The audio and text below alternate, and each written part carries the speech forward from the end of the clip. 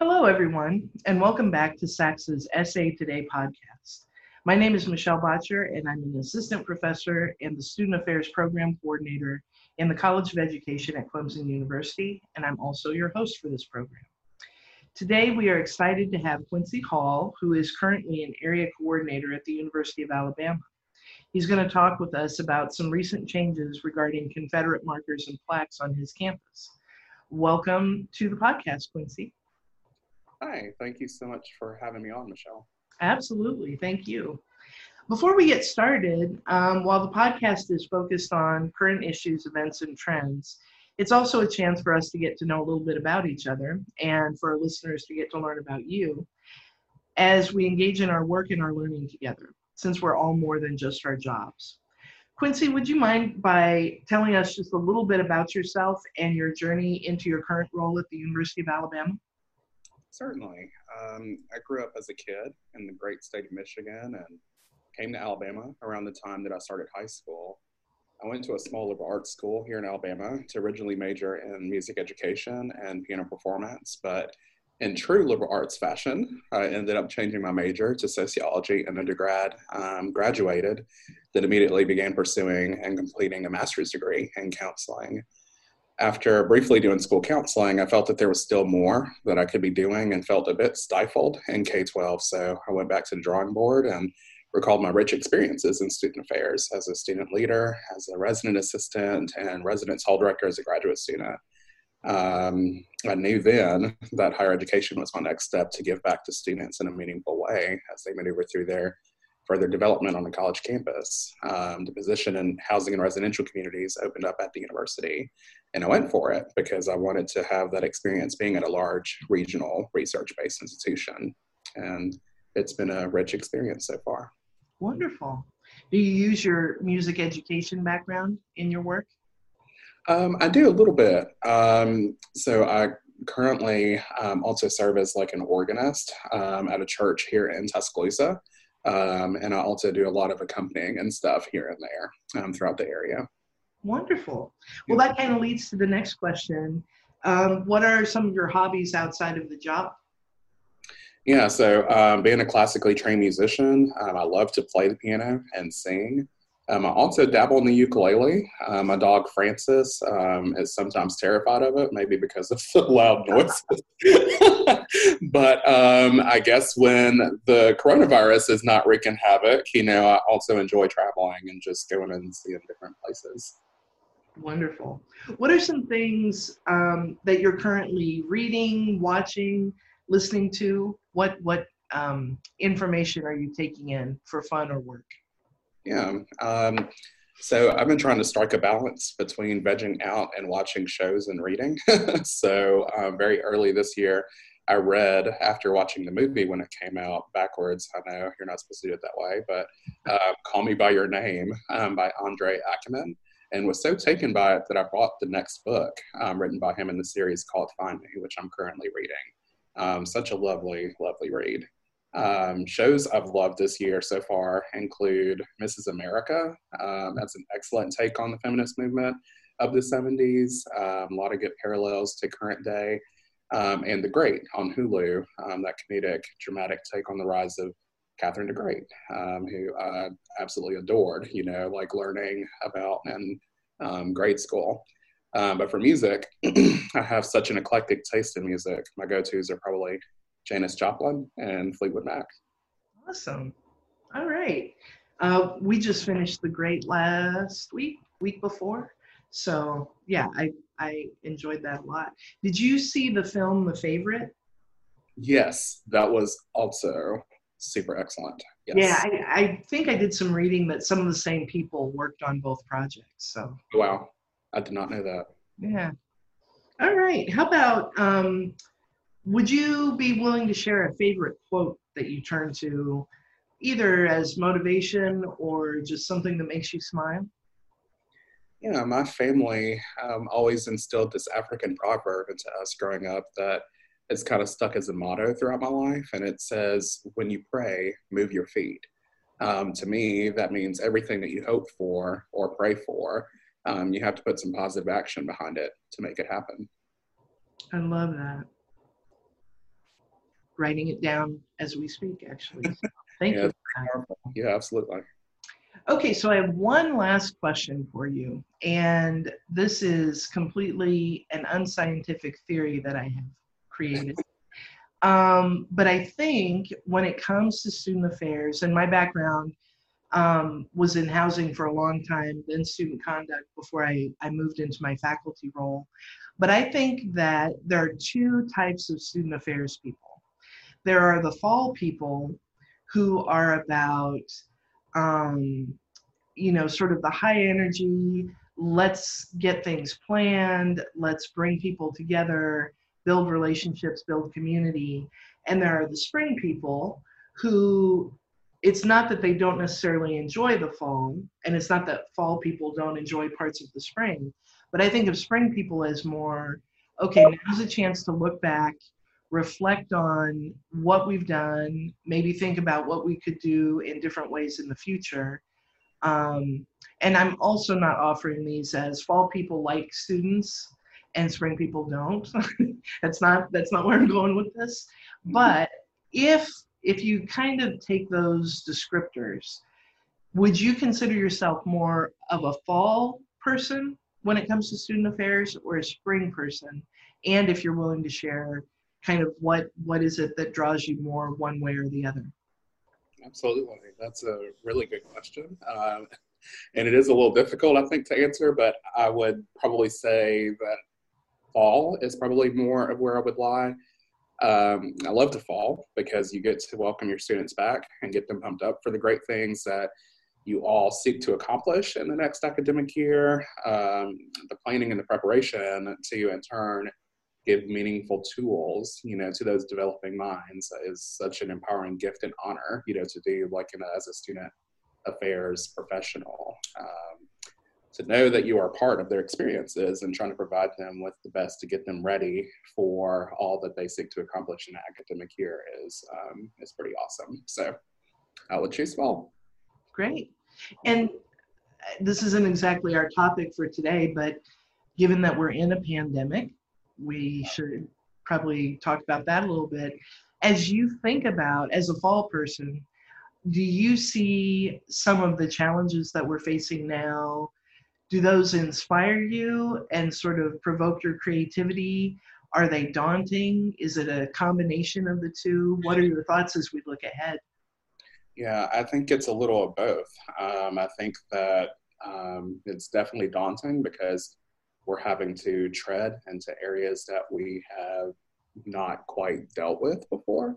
But I think that it gives us an opportunity to do some things kind of outside of the box, So, for instance, in my department, with regard to training, we're looking at doing some things, more online or more in a hybrid system, or how can we modify some of our different processes that we do for training, for our student staff members, to get them engaged in the smaller types of communities and their smaller staffs and things like that. So I think it's giving us an opportunity to maybe explore some things that we have been discerning, especially since I've been here at the university, and seeing if we can potentially implement those things and maybe even keep some of these new things, like moving into the future with how we develop processes and things for our students. So I love that. I love the idea that we don't have to see this as compromising, giving up, but also as opportunity and building new and different things based on what we're learning right now. So absolutely. that's great. Yeah. Well, let's transition a little bit into our topic today. And so, speaking of change, how's that for a segue?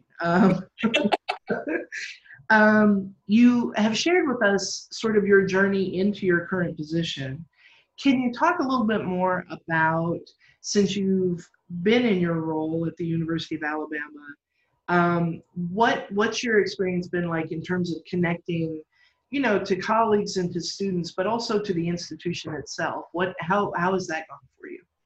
Yeah, well, I would say that it's been an overall positive experience so far, just because I think that we have a team of some of the most dedicated professional educators here at the Capstone that are on the ground seeking to do the most good in their work that will ultimately benefit our students and their further growth and development. I've been a part of some wonderful organizations, committees, and different groups during my time here that has been meaningful and enriching because I feel that I am a part of solutions and a part of trying to build a culture that cultivates young people that are seeking to be active change agents in their work and in their communities beyond their college experience. I enjoy my work in residential communities and teaching in honors college, engaging with students in and out of the classroom and helping them to be successful. But we, like many institutions, are not perfect and we have room for growth. But I'm confident that we have individuals in place across our campus that are working to build a diversity, equity, and inclusion-centered campus culture. I've made it a point to intentionally plug in to different areas of campus that are outside of my lane in different committees and to join campus organizations such as the Black Faculty Staff Association, where I currently serve as secretary. Great. And do you think, sort of as you've built those relationships, is that just who you are and that was going to happen whatever institution, wherever you were working? And, you know, to your point, every institution is struggling with its own history in different ways right now. So is your connection building and you're looking to get involved in areas adjacent to, for sure, but outside of housing, is that who you are, or is that something you think was driven by where you are and the work that you see the opportunity to do on your campus? Yeah, so I think that's just a lot of who I am. Yeah. So like from my graduate program, one of the things that was really pushed is that it's extremely important to build rapport, you know, not only in your particular departments or institutions that you're working at, but you have to also step outside of your lane sometimes and, you know, reach out and help other areas, you know, and to learn what other folks are doing, you know, because sometimes we like to silo and, you know, sometimes we duplicate work and, you know, things like that. So it's like, you know, if we have an interdisciplinary type of approach, you know, in our work, we're going to be able to better collaborate and be able to better reach folks that might, you know, fall between the cracks or things like that. So, so I made it a point because I'd been at a small liberal arts school before coming to the university. I was like, I want to really plug in and, you know, be as involved as I possibly can, you know, without sacrificing the work that, you know, I'm set out to do in my particular role, because I want to know what is it like, you know, to be plugged in at a large institution and to help be a part of solutions and whatnot. So I love that. The fact that in order to work to create change, none of us can do that alone. And so building right. bridges is really essential. That's great. Can you Absolutely. talk a little bit about some of the markers on your campus? If you wouldn't mind just sort of describing what they are/were, where they were, and whatever role you sort of see those playing on your campus or having played on your campus. Yeah. Well, I would say that there were 3 plaques on campus that honored students who were also Confederate soldiers that defended the campus from Union soldiers during the Civil War. These were placed at different locations around campus. One of those plaques was actually embedded into a boulder that was on Main Quad, which they removed the plaque and also lifted off the boulder. So the boulder is no longer on the Main Quad currently. I would say that you know, a lot of our students, you know, they walk by that. And I think that over time, that kind of, you know, takes a toll on a person's, you know, mental understanding, you know, of like, you know, and symbolic understanding of like what those particularly mean and why we have those. So I would just say that it's definitely taken a toll on our community, just having it on campus.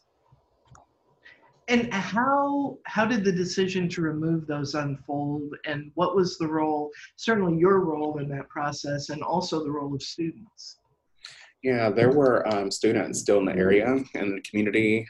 We had community members and alumni that either helped to form protests in the community or formed or signed petitions to actually rename some of our buildings on campus and to remove the plaques.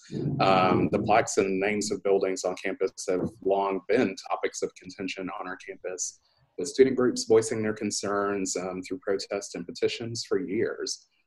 As a result of the protests and the petitions in the community, the Board of Trustees ultimately consulted with President Stuart Bell here at the university before authorizing the removal of the plaques and stating that they will initiate a study of campus buildings and make recommendations about whether they should be renamed. I appreciate your acknowledgement of the fact that um, while the change happened now, that's the result of extended and ongoing work. I've seen that on campuses where, well, the campus where I am now, but other campuses as well. And sometimes we forget to honor the people who've invested the energy to raise the question. I mean, probably decades and decades ago at this point. But it's also an opportunity to celebrate being a part of change when you're in the place when it happens. So as you sort of have been there as this has happened, what have been some of the responses? I know that there are always going to be people who don't want things to change. You know, they had their experience in a certain setting and things had names and iconic points on campus were there, and there's a sense of loss when those things go away. But there's also um, how do we own where we are today and move forward and more fully understand the impact on students, faculty, and staff when we have certain images or names or whatever it might be. So what have you seen as the response on your campus? And beyond your campus, because it could be alums and donors and friends of the university as well. Yeah. From my view, it seems that most folks that I've come into contact with that are associated with the university are pleased with the removal of the plaques and are very hopeful about the potential for renaming some of the buildings on campus. One student that I actually spoke with explained just how different it will be now to walk on Main Quad and to not have a Confederate marker to look at and be reminded of its significance and symbolic power. But there is still more work, that can be done beyond these more symbolic moves. And I believe that it is where many folks associated with the university are right now. They want to see the university continue to move forward and take on a very active social justice and equity approach. The university is a bubble in this college town, however, and if you venture out far enough, I'm sure that you'll hear folks who will claim that our campus community is removing history and tradition or something of the like. So, sure. Yeah. Just jotting a note about your comment about more work to be done. And again, while we're talking about your campus, I think there can't be any campus that isn't looking at different aspects of their history. Mm-hmm. For you, and you mentioned this in terms of students, does it feel different there without those markers? I don't know if they're in areas that like you would normally be walking past, but does it feel like there's a change with those things gone? It does feel different. I was reflecting to a friend that 2020 has been one of the wildest adventures that I've ever been on with processing multiple crises at once. But while so much craziness is happening, I'm so very optimistic about the positive and fiery energy that is being displayed throughout our campus community and abroad, with regard to getting serious about race relations and these symbols of systemic oppression. Coming to the university, I knew, of course, of its past and its current struggles with some of these topics, so I'm pleasantly surprised to see the administration take these steps to enact change. I told that friend that it feels like someone has taken a wrench and has finally made that lever budge, that we can actually get it to move around more easily. I just hope that we can continue to ride on this momentum and enact meaningful changes to support our students and, of course, the educators and the professionals that are serving our students here. That's great. I know, you talked about looking ahead to fall, and we're all still figuring out what is fall going to look like. Do you think, whether it's this fall or further in the future when we have more students physically present on campus, do you think anything about this change will resurface and be a part of the dialogue? I mean, for incoming students, they may not be as familiar, though I'm sure you have many students who know the campus before they come there and are enrolled there. But do you think that this will, I'm not sure how to put it, but reemerge as a point of dialogue once there are more students back on campus? Yeah, I do think that it will be a part of our conversations and our culture on campus, since the students have been away through a lot of these changes that have happened over the summer, and this new posture that the university has taken to initiate some research, with renaming the buildings. Mm-hmm. I imagine that student groups will process and mobilize to hold some accountability for seeing more action being taken on campus. And our educators on campus will need to be prepared, and be ready to help them to maneuver through these conversations with civility, understanding, and respect. Not only do we have, the racial issues, that we are currently dealing with and trying to process and discern as a community, we also have a political election, presidential election that's coming up, and COVID, and just all these things that are kind of like bubbling up right now. So it's going to be a lot of stuff for us higher ed professionals to really make sure that we are steering our students in a productive and intentional direction. To your earlier point, the wild ride of 2020 continues. Yes. Not slowing down anytime soon. You talked about the call for changing some of the names of buildings on your campus. Are there additional efforts being made around change, whether it's to like places and items and names, those symbolic things? Are there calls for other changes systemically or in terms of policy? And either way, what have the calls for change that you're seeing, what form have those taken during this time? There's a couple things that's been at the forefront since I've been here at the university. For our personnel on campus, there's been a push for better recruitment, selection, and retention of diverse others. This has been a cause that the Black Faculty and Staff Association has been an active leader on, that I'm a part of.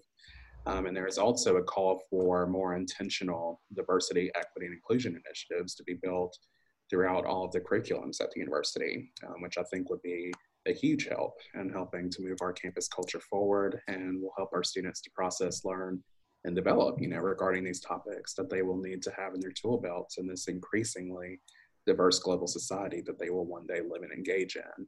We have a diversity, equity, and inclusion, our vice president of diversity, equity, and inclusion here at the university, and she's doing some wonderful, great work. And she actually started at the same time that I started, and has been trying to drive a lot of these conversations across the campus community. So those are probably two of our biggest things that we're currently battling amid the current crises of the day.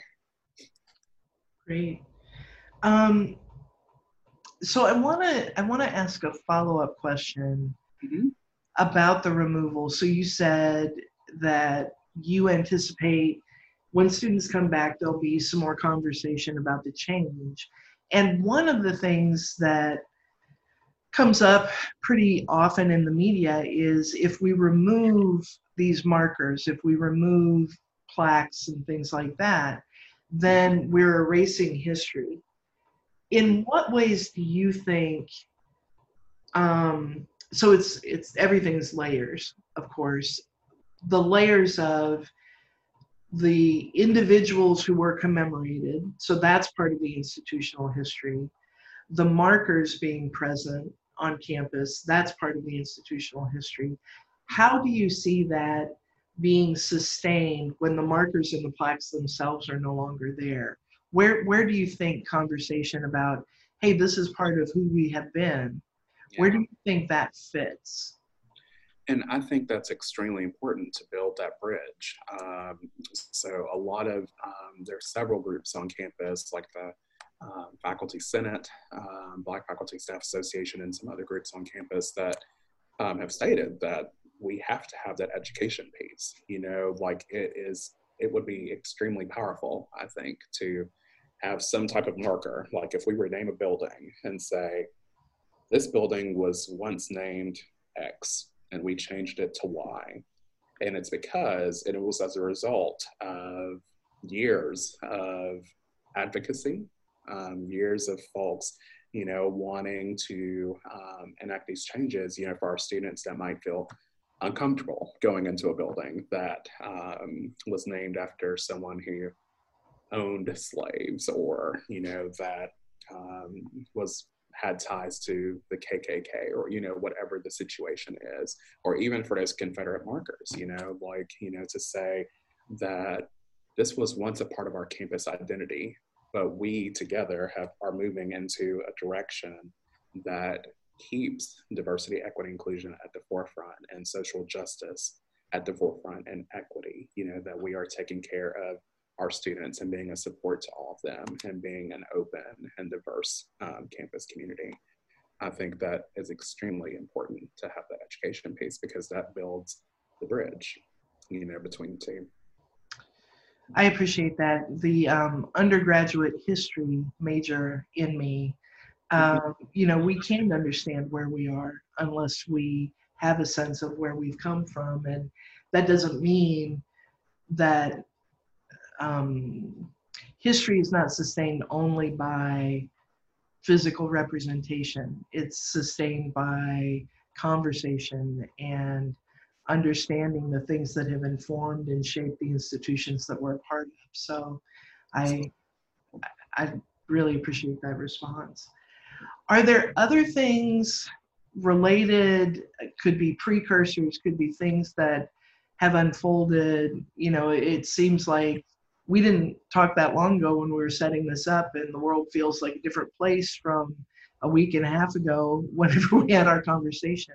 But are there other things that I should be asking, or other things that you want to share or talk about as we kind of wrap up?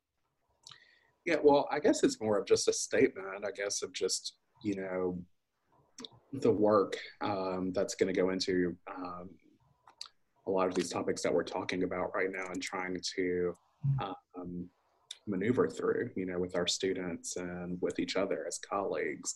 I think that working to advance social justice in this world is so extremely important to me.